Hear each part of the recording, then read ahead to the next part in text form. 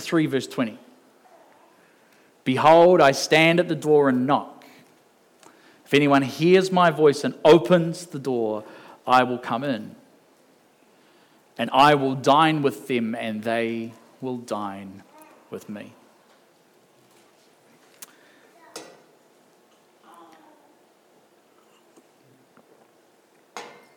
The Bible has so much to say about food. As a Baptist, it just works so well with our ecclesiology. I love food. You love food. And I think God understands the importance of food and the power of food, and that's why the Bible has so much to say about food. It also is why the Bible has so much to say about fasting. Because fast food. No, that's not what that means. I've been doing it wrong my whole life. Thought I was so spiritual. And I was thinking, as I was sitting in my seat this week at Baptist Hui, listening to a couple of things that were happening, I don't know whether it was inspired by something that was said or if it was I wasn't paying attention and so I was working on something else. I can't tell you in that moment, but I just had this picture, and it's a simple picture that I want to unpack with you this morning, because I saw these two tables. You might have noticed when you came in that there were two tables this morning. And I was thinking about these two tables and what they represent. And there's a couple of things that come out to me that I see in Scripture.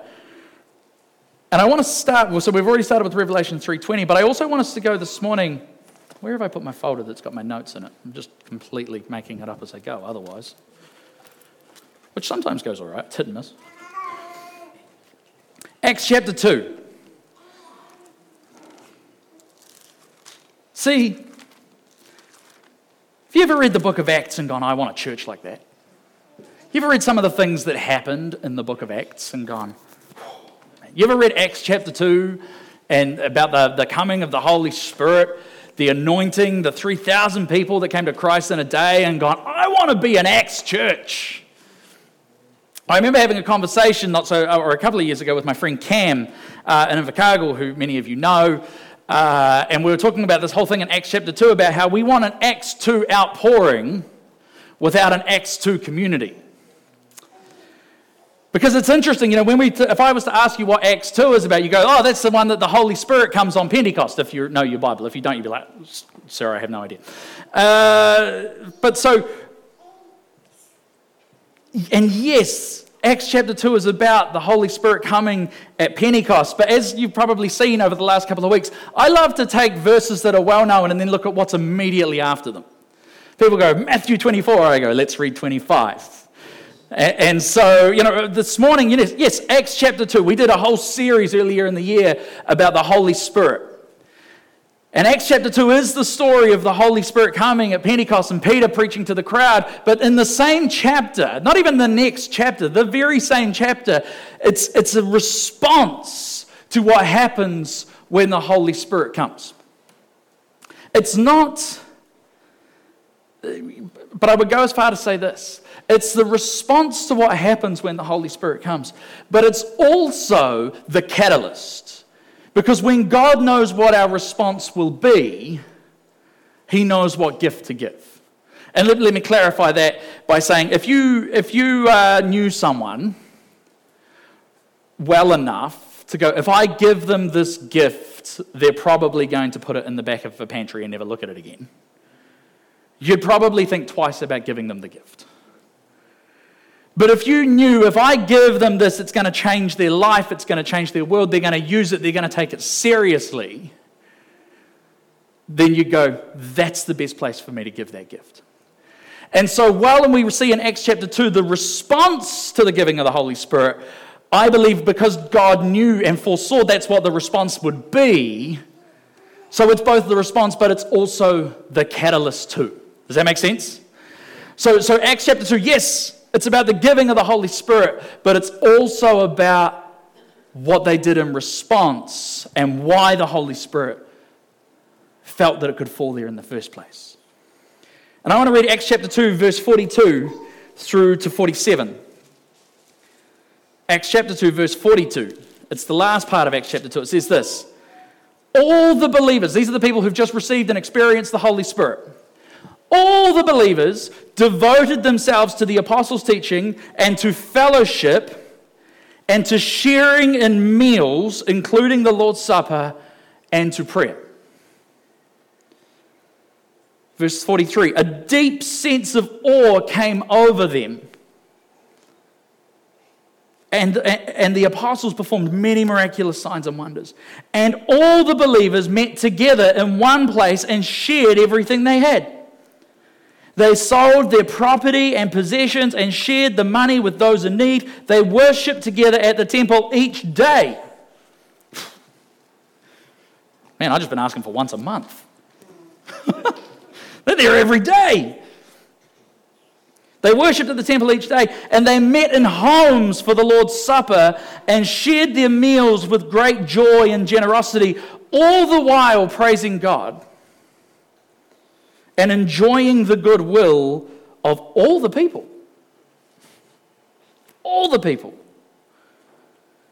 And each day, the Lord added to their fellowship those who were being saved. See, I love all of the book of Acts. I love Acts chapter 2. I love the outpouring of the Holy Spirit, but I love this bit. Because it says they devoted themselves to community, to the breaking of bread, to prayer, to worship, to life together, and that's what the Holy Spirit inhabited. And as I say, there's a day coming where what we chase and what we devote our time to is going to matter. And I wonder, and I was feeling convicted in this moment, do I live in an Acts 2 community? Do we live in an Acts 2 community? Do we want to live in an Acts 2 community? Or is once a week enough? Now, some of you go, can you imagine having to see that guy every day? Talk to my wife. Do we want an Acts 2 community? And so I kind of had this thought. I had this picture of these two tables. And James was talking before about loneliness. He was talking how we can be in a group of people and be lonely. He was talking about needing to hear people's stories. He talked about needing to be honest and vulnerable with others. All of these things are right here. Because see, what I saw was this picture of two tables. How many people have a table in their house, like a dining table? They're becoming a little bit of a rare thing. Ours makes a really good surface for putting anything but food on, eh? We just load it up with, we have a little bit of a joke in our family that if there's a free surface, we will put something on it. And so then you go, oh, we need to eat. And you go, oh, gosh, not on the table. But there's something about, in fact, if you're a parent here, there are three things that they say are the most core to well-balanced adult children. If you're a parent and you don't do these things, these three things, and they're way simple. Read to your kids. As often as possible, read to your kids. Pray for your kids out loud. And eat meals at the table. Those are the three things that they go, when they looked and they do, the Dunedin longitudinal study, all these different things they look at, and those are the things. And in a non-spiritual one, they don't chuck prayer in, but if you chuck prayer in, it goes again. But prayer, reading, dinner time conversations, and turn the TV off and just eat together. There's a reason that the Bible has so much to say. And, I remember growing up, we always used to set the table. Yeah? Anyone here ever have the job as a child of setting the table? But I remember it was only my job to set the table when no one was coming.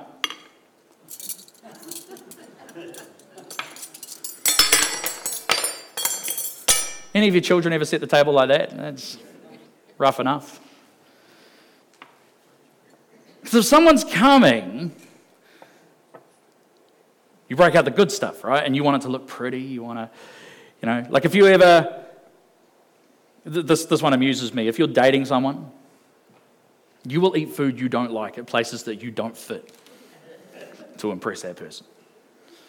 You will pick fancy restaurants that big plates with tiny portions. You go, I would just rather have a burger. But there's something about the table, right? And there's something about, or what about this one? You've ever had someone come into your home and it's like we've got guests for lunch today, and as you walk out in the morning, you're like, hide that, put that under there, and don't look, all right? We've hidden it well. Because we have this fear that our house might look like it was lived in. I'm not throwing you under the bus, I love you. It's my mess. I know you know. But we have this whole thing, there's something incredibly vulnerable about the home. And I saw these two tables, and dare I say, these tables kind of spoke to me of my table and your table, or your table and your neighbor's table. And this is what I saw. I saw, I guess, 3 different scenarios and then a 4th scenario. And I just want to share them. They're real simple. This isn't profound theological preaching this morning, but it's a simple challenge because we want to be a church that's engaged with discipleship, engaged with fellowship, and engaged with the mission of God. And when I first started here many, 7 years ago, 6 years ago, feels like many. And I went and I sort of met with a couple of different people and asked them to tell me their salvation stories. Some of you will remember, I've shared before, there seemed to be the split somewhere around the age of 50 and below. They went, I gave my life to God at a Billy Graham crusade or at an Easter camp or at an altar, at a church service, at a whatever. And above, there seemed to be this thing, my friend, we were having dinner at their kitchen table. And so there used to be something about evangelism that took place at the table, but somewhere along the line, we replaced the table with the altar. And I'm not saying that's a bad thing. My life, I came to Jesus because of an altar call at an Easter camp. Well, no, there was a bit more to it than that prior, but there was a commitment moment at an altar at an Easter camp. There's nothing wrong with an altar. We pray for people. People have that opportunity. But this morning, I wanted to bring the table to the altar because I want you to look at the table and I want you to think about the table. And the first thing I want you to think about is your table. And then I want you to think about someone else's table. Because here's what I've noticed. At different times in my life, there have been different postures that I've had to these two tables. There have been times where I have wanted to go, I will eat at your table, but you can't eat at mine. I'll come to your place and we'll have fun and we'll whatever, but my place is private.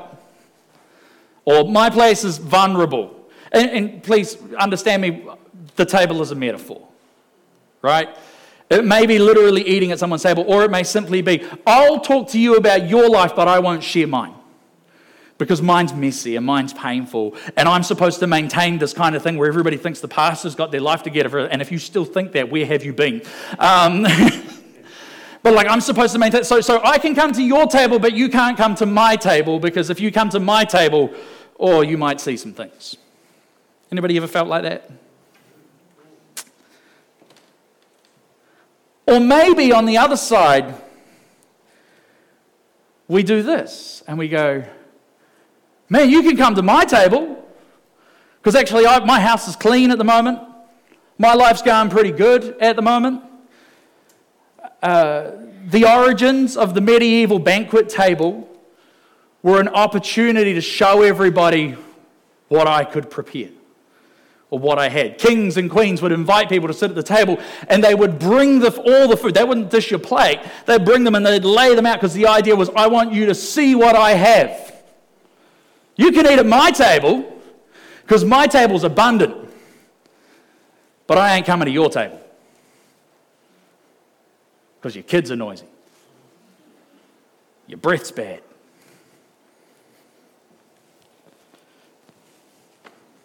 Whatever it may be. There's a time in our not too recent history where it's like, oh, you can come to my table, but I won't come to your table because you're Maori. Or you're poor. Whatever it may be as we look through history. And so some of us have been, and maybe you can see yourself in one or either of these pictures. And again, seasonally that changes, right? Because it depends how we're feeling. Sometimes maybe you're guilty of being, you can eat at my table, but please don't ask me to eat at yours. Or, I'll eat at your table, but please don't ask to eat at mine. And one of the most astounding things when we look at Scripture is how many examples we see of people who refuse to eat with each other. Jews wouldn't eat with Samaritans.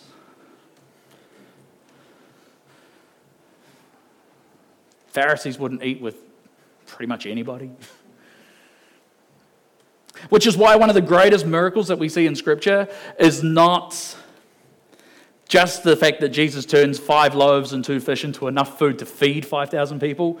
It's that those 5,000 people sat down to eat together. When you consider who was in that crowd. And those people ate together. So the third scenario is this, and this is, I guess, what we start to see in the beginning of Acts chapter 2, where it says they met in each other's homes. And I wonder how much of our life together, if we want to be a church that's engaged in fellowship, how much of our life together happens outside of those doors? I'm preaching to myself. Or how much do we go? We come, we sit, we can be in a group where we can be lonely and we go home. And or maybe we go, I do church and I do life group. And those are my people. There's a reason I said today, I pointed out some people and said, these people, get around them. Because there's things happening in their lives. Good things, sad things, happy things, all of the above things, multiple things. You know, how many people have got multiple things going on in their lives at any given time, right? And so what we start to see is this picture, and this is what the church was built on. You know, one of the things that made the church stand out is that everybody was welcome. And the whole greeting your brother with a holy kiss thing, like the reason for that is like there were classes of like ways you wouldn't do that. And so like it was literally a case of going, you're welcome. But see, I love that Jesus in Revelation chapter 3 verse 20 says it this way. Behold, I stand at the door and knock. And if you hear my voice and you open the door, I will come in and I will dine with you and you will dine with me. See, I used to think that was a bit of a weird sentence because it's like, can you dine with someone without them dining with you? It's like, Jesus, you're kind of being unnecessarily repetitive there. Like, that'd be like, you know, if Tiu and I went out for lunch and I go, no, Tiu had lunch with me. I didn't have lunch with Tiu, had lunch with me. Tiu's like, I'm pretty sure it doesn't matter what way you said it. There was food and we ate it. Yeah. But I think what Jesus is saying is, I stand at the door and I knock, and if you open the door, I will come in and I will eat with you at your table. And this is the story of the gospel, that Jesus comes into our table, our mess, our clutter, our whatever it may be, and he says, I will sit down and I will eat with you. But not only that, you will eat with me. You ever done this, like, you know, you have someone come around to your house and you go, next time we'll go to mine. And it's this kind of like social obligation, or like you go out for lunch, next time I'll pay. And we have this weird like competition thing where everything's got to be even. That's not what Jesus is doing. Jesus is going, I'll eat at your table, but you'll eat at mine. So not only does Jesus step into our world, our mess, our brokenness, or dare I say, our togetherness, right? When we think, I've got it all pretty much sorted. The fascinating thing about Jesus is he eats at some pretty wealthy people's homes along the way too. One of the criticisms of Jesus was that he ate with sinners, and then one of the other criticisms of Jesus was that he ate with rich people. And it's like, it's almost like Jesus just ate with anybody who would open the door. But then he says, I have a table. and you will eat with me. One of the things that happens in the book of Acts, the believers form a community, like we saw. Peter has this vision. I won't go there for time because we're nearly done. And Peter has this vision of a blanket that comes down from heaven with all the things that he's not supposed to eat, like bacon. Why? And the Bible recounts us that the word of the Spirit says to him, "Rise, Peter, kill and eat." And he says, "I will never let anything unclean touch my lips." And the Holy Spirit says to him, "Do not call unclean what God has called clean." And the reason for this entire thing is unpacked. So Jesus turns up at the next meeting of like the Sanhedrin eating pork rinds, right? No, you can't do that. He's like, "Oh, I can. And I am. And I will continue to because these are good." Right?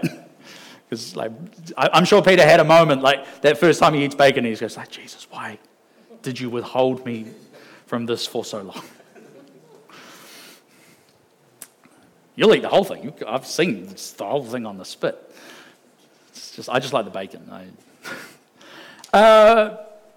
There's a Piggles joke in there somewhere, but I'm not going there. And so he turns up and he eats this. And we go, why is this story being told? Well, one, because what's trying to be understood here in this moment is actually Jesus is now calling everybody. Because he's saying, don't call the food unclean, but the onflow of that is don't call the people unclean.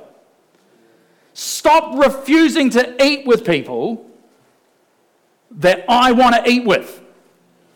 Stop refusing to invite people to the table that I want at the table. And Jesus tells two stories about this. He tells a story about a banquet table. And he says there's this table in heaven. Or he's talking about it. There's a man threw a party, and he made it and he sent out invites for everybody, but the people who were invited didn't come. And so instead he sent his servants into the street and said, just bring anybody. Don't worry about the royal people who are invited. Invite the beggars. Invite the least of these. Invite the orphans. Invite the widows. He says, bring them to dinner. And Jesus wants his table full. There's this other story. It's the only time that Jesus ever tells a parable of someone actually going to hell. It's the only time. We have a whole theology built on a couple of things, but the only time that Jesus ever tells a story of someone actually going to hell is the story of the rich man and Lazarus. And it's in Luke chapter 16. Let me read it to you this morning. Luke chapter 16, verse 19. I'll start there. Verse chapter 16, 19 in Luke. And Jesus said to them, he's telling a story to the people. He says, there was a certain rich man who was splendidly clothed in purple and fine linen, who lived each day in luxury. And at his gate lay a poor man named Lazarus, who was covered with sores. And as Lazarus lay there longing for scraps from the rich man's table, the dogs would come and lick his open sores. Finally, the poor man died and was carried by the angels to be with Abraham. The rich man also died and was buried, and his soul went to the place of the dead, or Gehenna, to Hades. And there in torment, this is a fascinating, there in torment, he saw Abraham in the distance with Lazarus. Now, you would think at this moment, you would go, I want to be there. Let me in there. But that's not what he says. Watch this. The rich man wakes up and he sees Abraham and Lazarus in his torment. And he says, Father Abraham, have some pity. Send Lazarus over here to dip the tip of his finger in water and cool my tongue, for I am in anguish in these flames. But Abraham said to him, Son, remember that during your lifetime you had everything you wanted, and Lazarus had nothing. And so now he's here being comforted, and it's you who are in anguish. And besides, there's a great chasm separating us. I want to submit to you that the chasm was the rich man. Like we tend to go, the chasm is this thing that God put. No, the chasm is the rich man going, send him to my table. I still won't eat at his. Jesus' entire message seems to be about these two tables. Because the chasm's been placed, so you separating us. No one can cross over to you from here, and no one can cross over from us to there. And the rich man says, please, Father Abraham, at least send him to my father's home. Like, this man hasn't learned anything. Because it's still all about his table. And it's still, I will not eat at that table. There's another story. Remember Peter? His bacon. He loves his bacon. We pick up the story in the book of Galatians. Gosh, we got to land this plane. Galatians chapter 2.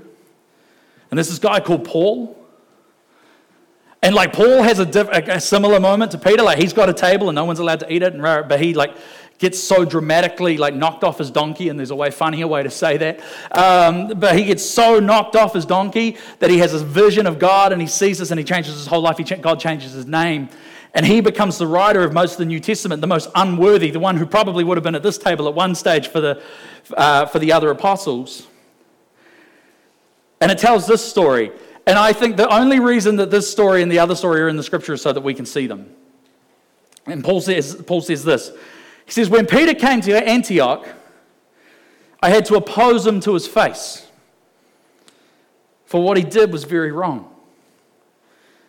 When he first arrived, he ate with the Gentile Christians who were not circumcised. Which, my first question is, how do you know? Like, who's having that dinner party security? Like, the point is, the people who were out. And Peter was eating with the Gentiles. But afterwards, when some friends of James came, Peter wouldn't eat with the Gentiles anymore. Well, let me put it this way. Peter's church was doing wonderful ministry to a particular area in the community, but then other churches started saying it was ungodly.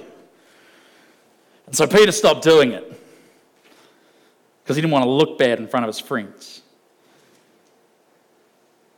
Peter wouldn't eat with the Gentiles anymore. He was afraid of criticism from these people who insisted on the necessity of circumcision. And as a result, other Jewish Christians followed Peter's hypocrisy, and even Barnabas was led astray by their hypocrisy, and they stopped eating at the table that God had told them to eat at. And the challenge that God hit me with this morning is, are there tables that we've stopped eating at? Maybe just each other's. Has church become a place where we come together and we don't engage with the fellowship? We do the discipleship, we do the mission, but then we move on. Because, again, many years ago, a sermon on authenticity, I talked about, I never want church to be the place where we have to turn up to pretend. Like, I've been part of those churches where you have to turn up every Sunday and make sure you look a certain way to fit in. I'm done with it. I'm done with it.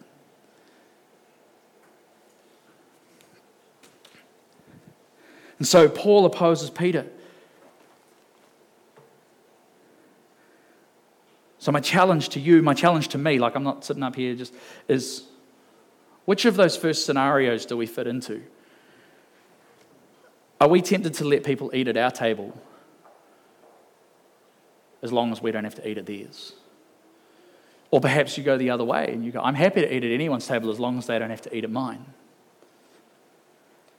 Or are we imitating Christ, whose desire was, I will eat with you and you will eat with me?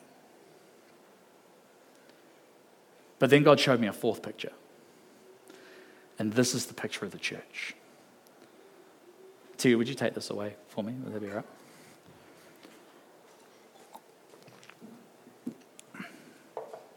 In the book of Revelation, it finishes by saying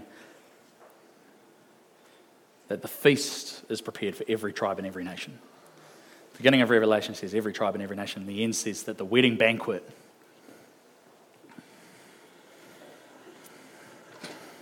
is ready. And I think something happens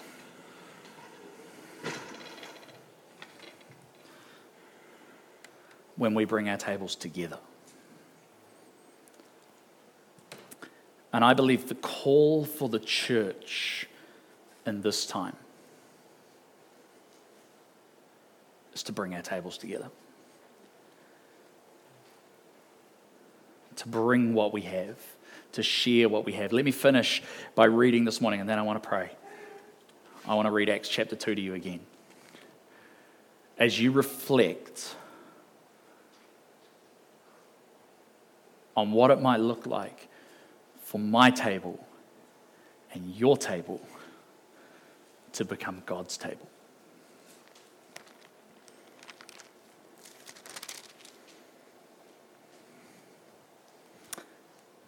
Acts chapter 2, verse 42. All of the believers devoted themselves to the apostles' teaching and to fellowship and to sharing in meals, including the Lord's Supper, and to prayer. A deep sense of awe came over them, and the apostles performed many miraculous signs and wonders. And all the believers met together in one place and shared everything they had. They sold their property and possessions and shared the money with those in need. They worshipped together at the temple each day. And they met in homes for the Lord's Supper and shared their meals with great joy and generosity, all the while praising God and enjoying the goodwill of all of the people. And each day, the Lord added to their fellowship. Each day, the Lord added to their table those who were being saved. Who do you need to invite to your table?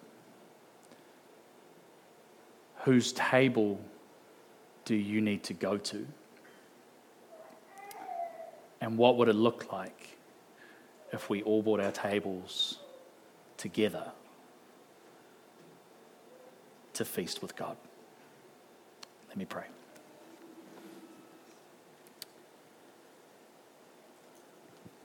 Lord, I thank you that your word gives life, that your word convicts us, but it's a beautiful conviction. It's not condemnation, as James touched on this morning.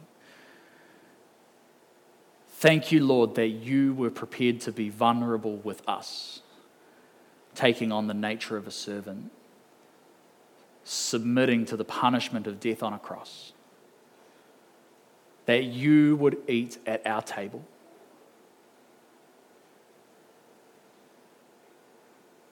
No matter whether we're good cooks or have nice cutlery,